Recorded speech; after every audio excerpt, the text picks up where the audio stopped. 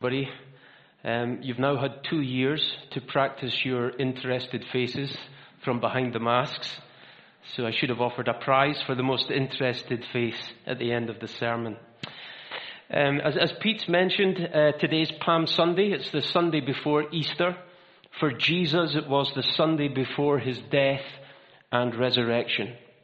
It's one of the few episodes from the life of the Lord Jesus that's recorded in all 4 of the Gospels. We've read from Matthew, and we're going to pick up the story in John's Gospel, chapter 12, and then also from Luke, chapter 19.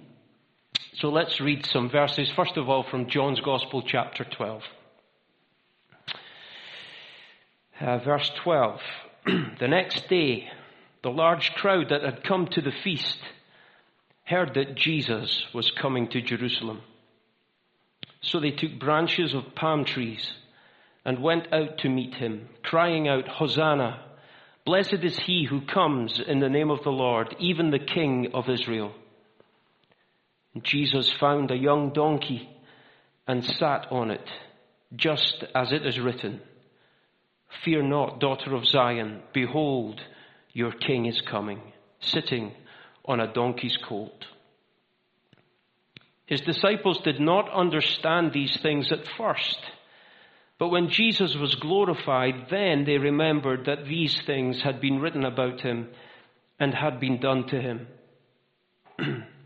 The crowd that had been with him when he called Lazarus out of the tomb and raised him from the dead continued to bear witness.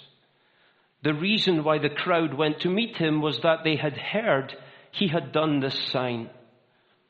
So the Pharisees said to one another, "You see that you are gaining nothing. Look, the world has gone after him." And now just back to Luke chapter 19. And we're going to pick up Luke's narrative from verse 41. Jesus weeps over Jerusalem. And when Jesus drew near and saw the city, he wept over it, saying, "Would that you, even you, had known on this day the things that make for peace, but now they are hidden from your eyes. For the days will come upon you when your enemies will set up a barricade around you and surround you and hem you in on every side and tear you down to the ground, you and your children within you. And they will not leave one stone upon another in you, because you did not know the time of your visitation." May God bless his word. Let's just pray. Father God, how great are you? How great is King Jesus? Father, we just pray as we open and study your word that you would speak into our lives now. Fill our vision with the glory of Christ, we pray. We ask this in Jesus' name. Amen. Did you notice from our 2 passages the very different emotions at play on Palm Sunday?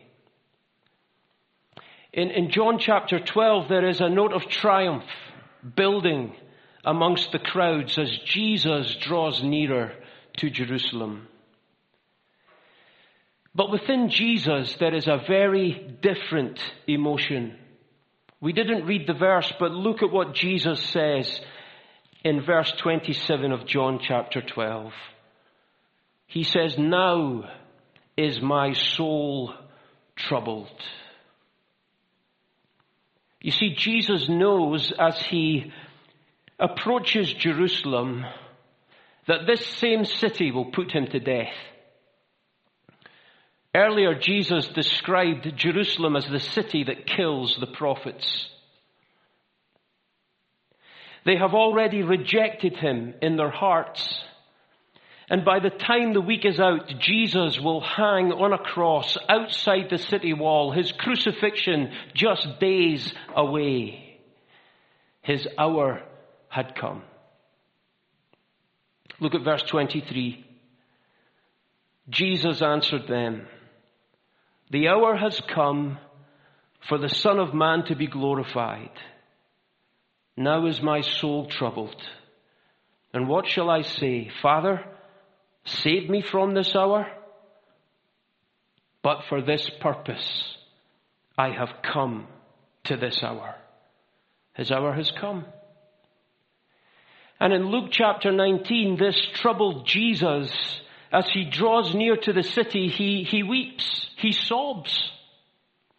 Not for himself, but for the city. So this Palm Sunday, we're going to think about the triumph and the tears of the King. The triumph and the tears. And there should be, a slide behind me just to set that out. Let's look at the triumph of the King in John chapter 12. John says, the next day, the large crowd that had come to the feast heard that Jesus was coming to Jerusalem. It's Passover time, the feast of Passover. Jews had traveled from all over the country. Indeed, from further afield, from other countries, they had traveled. They had descended en masse in Jerusalem to keep the Passover. Historians tell us that the population of Jerusalem could treble at Passover time. Historians have estimated somewhere between 1 million and 3 million visitors would descend on Jerusalem at this time. And at the end of this week, Passover would be celebrated. The Passover lamb would be killed. Households would gather together to eat the Passover feast. This year, Passover had an added excitement. Look at chapter 11, verse 55. Now the Passover of the Jews was at hand, and many went up from the country to Jerusalem before the Passover to purify themselves. They were looking for Jesus, and saying to one another as they stood in the temple, what do you think, that he will not come to the feast at all? People were hoping that Jesus would come into the city. You see, Jesus had recently performed a miracle that the whole city and the whole surrounding region was buzzing about. It was a miracle that clearly demonstrated that Jesus was no mere man, he was God. That Jesus had power over death. That in the village of Bethany, just a couple of miles away from Jerusalem, in front of crowds, Jesus had raised Lazarus from the dead. Lazarus had been dead over 4 days, his body beginning to decay, and Jesus called him to life out of the tomb. He had power over death. The empty tomb of Easter reminds us that death could not hold Jesus Christ. It was a miracle so powerful, so undeniable, that many of the Jews were beginning to follow after Jesus. This was causing great concern amongst the Jewish religious leaders. Look at verse 19 of John chapter 12. The Pharisees said to one another, you see that you are gaining nothing. Look, the whole world has gone after him. It was literally true. People had descended and traveled from all over to come to Jerusalem. They were looking for Jesus. Look at chapter 11, verse 53. After Jesus had raised Lazarus from the dead, so from that day on they made plans to put him to death. Look at verse 10 of chapter 12. So the chief priests made plans to put Lazarus to death as well, because on account of him many of the Jews were going away and believing in Jesus.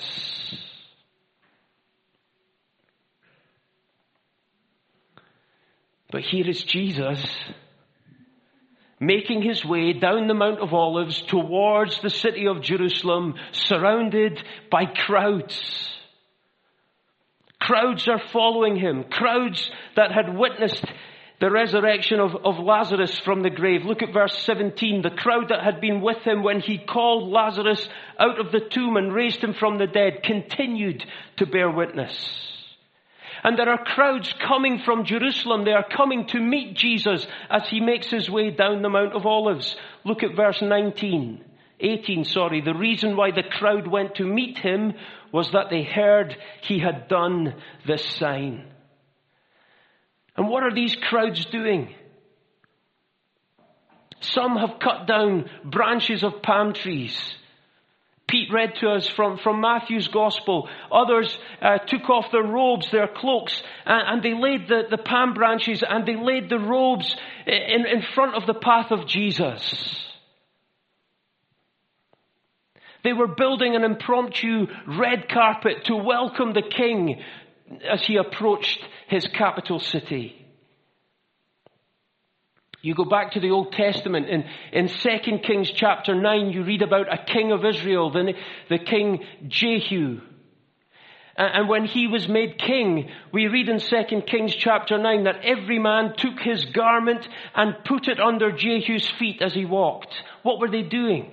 It was an act of homage. We are putting ourselves under your authority, Jehu. We are submitting completely to you. It's exactly what the crowds were doing here to King Jesus as he came riding into Jerusalem.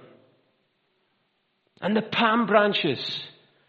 Palm branches were often used in processions on public occasions for attending kings or victorious generals as they were returning to the city from battle.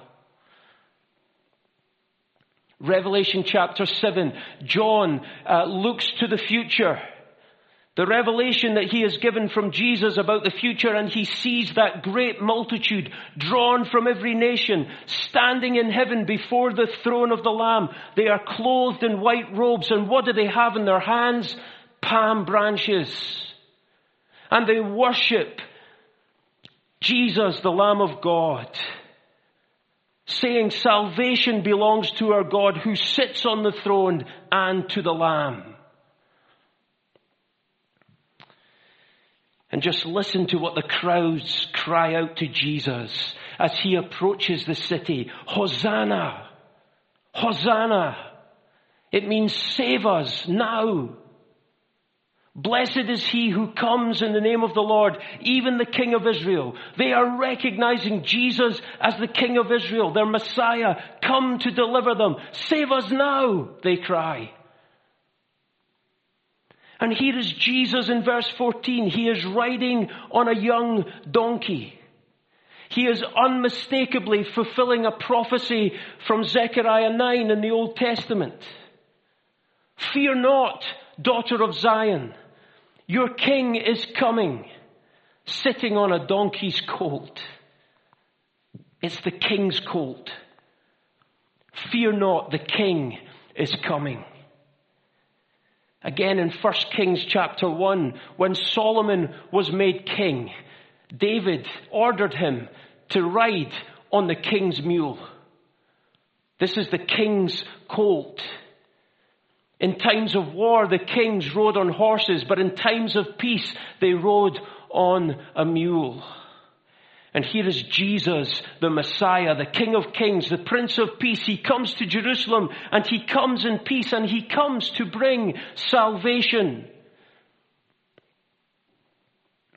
This is the triumph of Palm Sunday. The crowds are wild with excitement as King Jesus approaches. But we need to dig deeper. We need to get under the surface of all this excitement and adulation, because this praise is superficial. And Jesus knows it. You see, Jesus is not the kind of king that the people expected or wanted. Jesus hadn't come to fight or to overthrow the Romans. Jesus hadn't come to bring back self-rule for Israel. This wasn't how Jesus would save them. This king had come to die. To die a criminal's death upon a cross. This king had come to wear a crown of thorns. This king had come to save them from their sins, not from the Romans. Jesus was the true Passover lamb. He was the Lamb of God bearing away the sin of the world.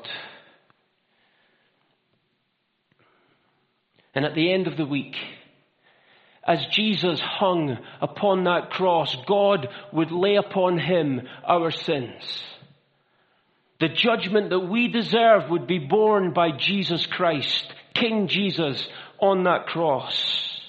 And as Jesus comes to his people, as he comes to his city, he offers salvation, he offers peace with God through his sacrifice.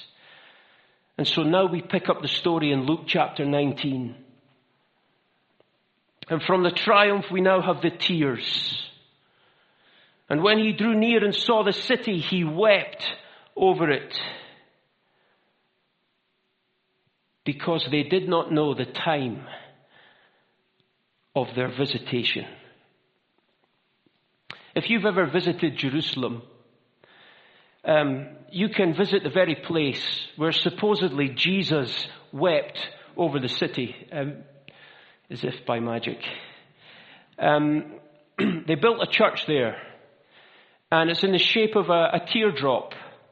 It's called Dominus Flevit, the Lord weeps. And this is a picture from our last family holiday before the pandemic.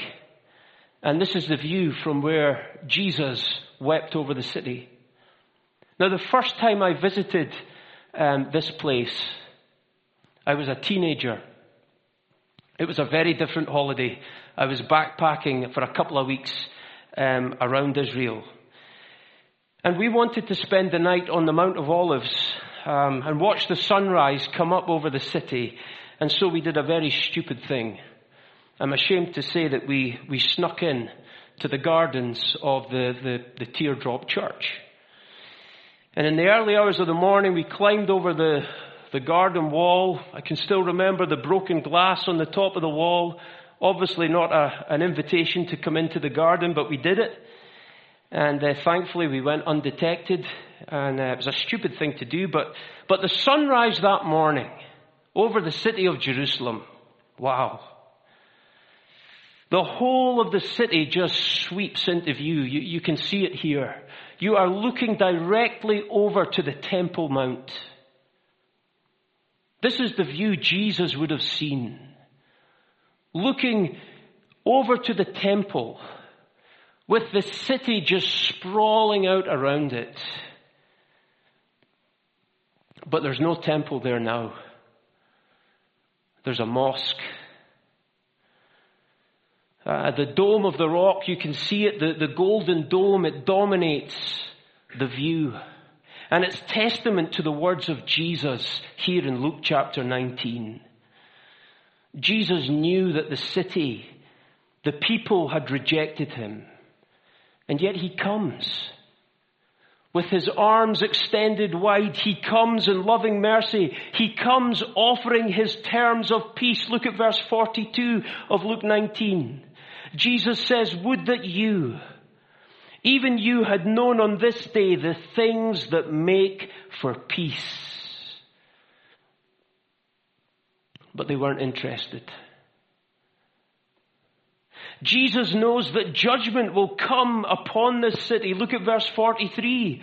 "For the days will come upon you when your enemies will set up a barricade around you and surround you and hem you in on every side and tear you down to the ground, you and your children within you. And they will not leave one stone upon another in you." What Jesus said here came to pass some 40 years later. AD 70, the Roman Emperor Titus destroyed the city. He built a wall around the city. He besieged it. He cut off all supplies into the city. Sadly, we see the same horrific tactics being deployed today by the Russians in their attempt to take control of the cities of Ukraine. Titus then set the temple on fire. He completely destroyed it, literally not leaving one stone upon another. Some have suggested the Romans did this because the gold had melted in the heat of the fire between the stones. And eventually the Romans, they drew a plow across the Temple Mount. It was gone, obliterated. And as the vista of the city comes into Jesus' sight, as he sees the temple, knowing what will become of the city, knowing what will happen to its people, he weeps over it. He sobs. Not just a few tears, he sobs, he weeps over the city. And as he weeps, Jesus says, "You did not know the time of your visitation. I came to you in mercy, offering you peace with God. I came to save you. I came to answer your cries, Hosanna, save us now. But you wouldn't come." Earlier in Luke chapter 13, Jesus cries, "O Jerusalem, Jerusalem, the city that kills the prophets, how often would I have gathered your children together? As a hen gathers her brood under her wings, but you were not willing, you wouldn't come to me." They didn't want the love and protection from sheltering under the wings of Jesus. They didn't know the time of his visitation. God had visited his people, not just on Palm Sunday, but every day Jesus had walked amongst them. God had visited his people in Jesus Christ to save them, to redeem them, and they didn't recognize him. You know, this word visitation, it's an interesting word. It's the same word that's translated elsewhere in the Bible as overseer or bishop or elder. And it means so much more than just to visit. It actually means God's overseeing care and his offer of help for his people. Let me just give you an illustration. Back in 1966, a terrible tragedy shocked this nation. And it happened in the Welsh mining village of Aberfan. Some of you, maybe some of the older ones, may remember this incident. It was before my time. But above the village, you can see it on my right-hand side. Above the village of Aberfan towered 150,000-foot ton coal slag heap, where the waste from the process of mining the coal was dumped. And after weeks of heavy rain, the heap began to move, and it became unstable until it finally collapsed. And it sent down a deadly avalanche of black waste onto the village below. And directly in its path there stood a school full of school children, which took the full force of the landslide. 144 people were killed, including 116 children. There then followed a period of national mourning. Now the Queen, at first, decided not to visit the village of Aberfan. And she sent a message of condolence along with Prince Philip, who went to visit the village on his own. Her decision did not go down well. There was a national outcry. And eventually, after some days of pressure, she decided to go and visit the village personally herself. The Queen has since said that her delay in visiting the village was one of the biggest regrets of her reign. But when she did eventually visit Aberfan, it was remembered for being the first time the Queen ever shed tears in public. You see, she just wasn't visiting the village. She was entering into the grief of the people of Aberfan. It was their day of visitation. And many years later, the 50th anniversary of the disaster, some of the relatives of those who had been killed were interviewed, and they remarked on how much the Queen's visitation had meant to them during those dark days. It showed she cared for us, said one. She was with us in our grief. Some even remembered the image of the Queen walking through the mud of the village and getting her fine shoes all dirty. She identified with us. This gives you something of the meaning of the word visitation. It's the love, the care, the offer of help from the King. And on Palm Sunday, we remember the King of Kings. We remember his visitation to Jerusalem. But more than Jerusalem, as Easter approaches, we remember his visitation to all mankind. A visitation that showed the love and care of God for us all. Where at the end of this week, Jesus would die on the cross to save us from our sins. His visitation shows that God was prepared to identify with us in becoming a man as Jesus Christ. That Jesus was prepared to leave the glory of heaven and he was prepared to live and walk in the mud of Israel. His visitation shows that Jesus cares for you. That Jesus loved you so much he was prepared to die that awful death to save you from your sins. And he longs for you to come to him, to know the shelter of his wings, to lovingly serve him as your King.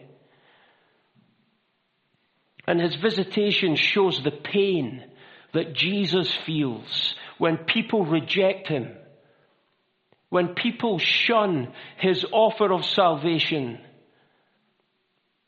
because Jesus knows the judgment that lies ahead for those who choose to reject him.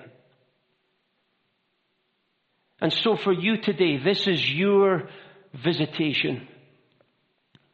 Jesus is here today. King Jesus is here in Aberdeen. He's here in Summer Street. The King is here. He is right here in this place. We worship him today. This is your day of visitation. God is visiting you in Jesus Christ, and he offers you his terms of peace. What are they? Well, like those in the crowds who took off their cloaks, their robes, and placed them under Jesus as he approached the city. Like the men who took off their robes and placed them under the feet of King Jehu and said to Jehu, we will serve you, we will place ourselves under your authority. That's exactly what King Jesus demands of each one of us. That you submit to him. That you place your life before him. That you trust him. And that you serve him as the King of Kings. King of Kings. Majesty. God of heaven living in me. Gentle Savior, closest friend. Strong deliverer. Beginning and end. All within me falls at your throne. Your majesty. I can but bow. I lay my all before you now. In royal robes I don't deserve. I live to serve your majesty. Are you serving the King? Have you laid your all before the King? I'm going to close in prayer, and then we're going to sing that hymn together, King of Kings, Majesty. Let's just close in prayer. Father God, we thank you today for King Jesus. We thank you that he is King of Kings and Lord of Lords. We thank you that there is coming a day when every knee shall bow before him, that every tongue will confess that Jesus Christ is Lord. Thank you for his visitation. Thank you that he came to where we are. Thank you for the King's willingness to serve. Thank you for the sacrifice of the King on the cross. Thank you for your salvation and for your offer of peace. Father, we just ask that you would fill our vision today with the glory of the King. Pray that you would speak into our lives, that we would lay our all before King Jesus and serve him. We thank you for your word. We thank you for the King. And we give you our worship in Jesus' name. Amen.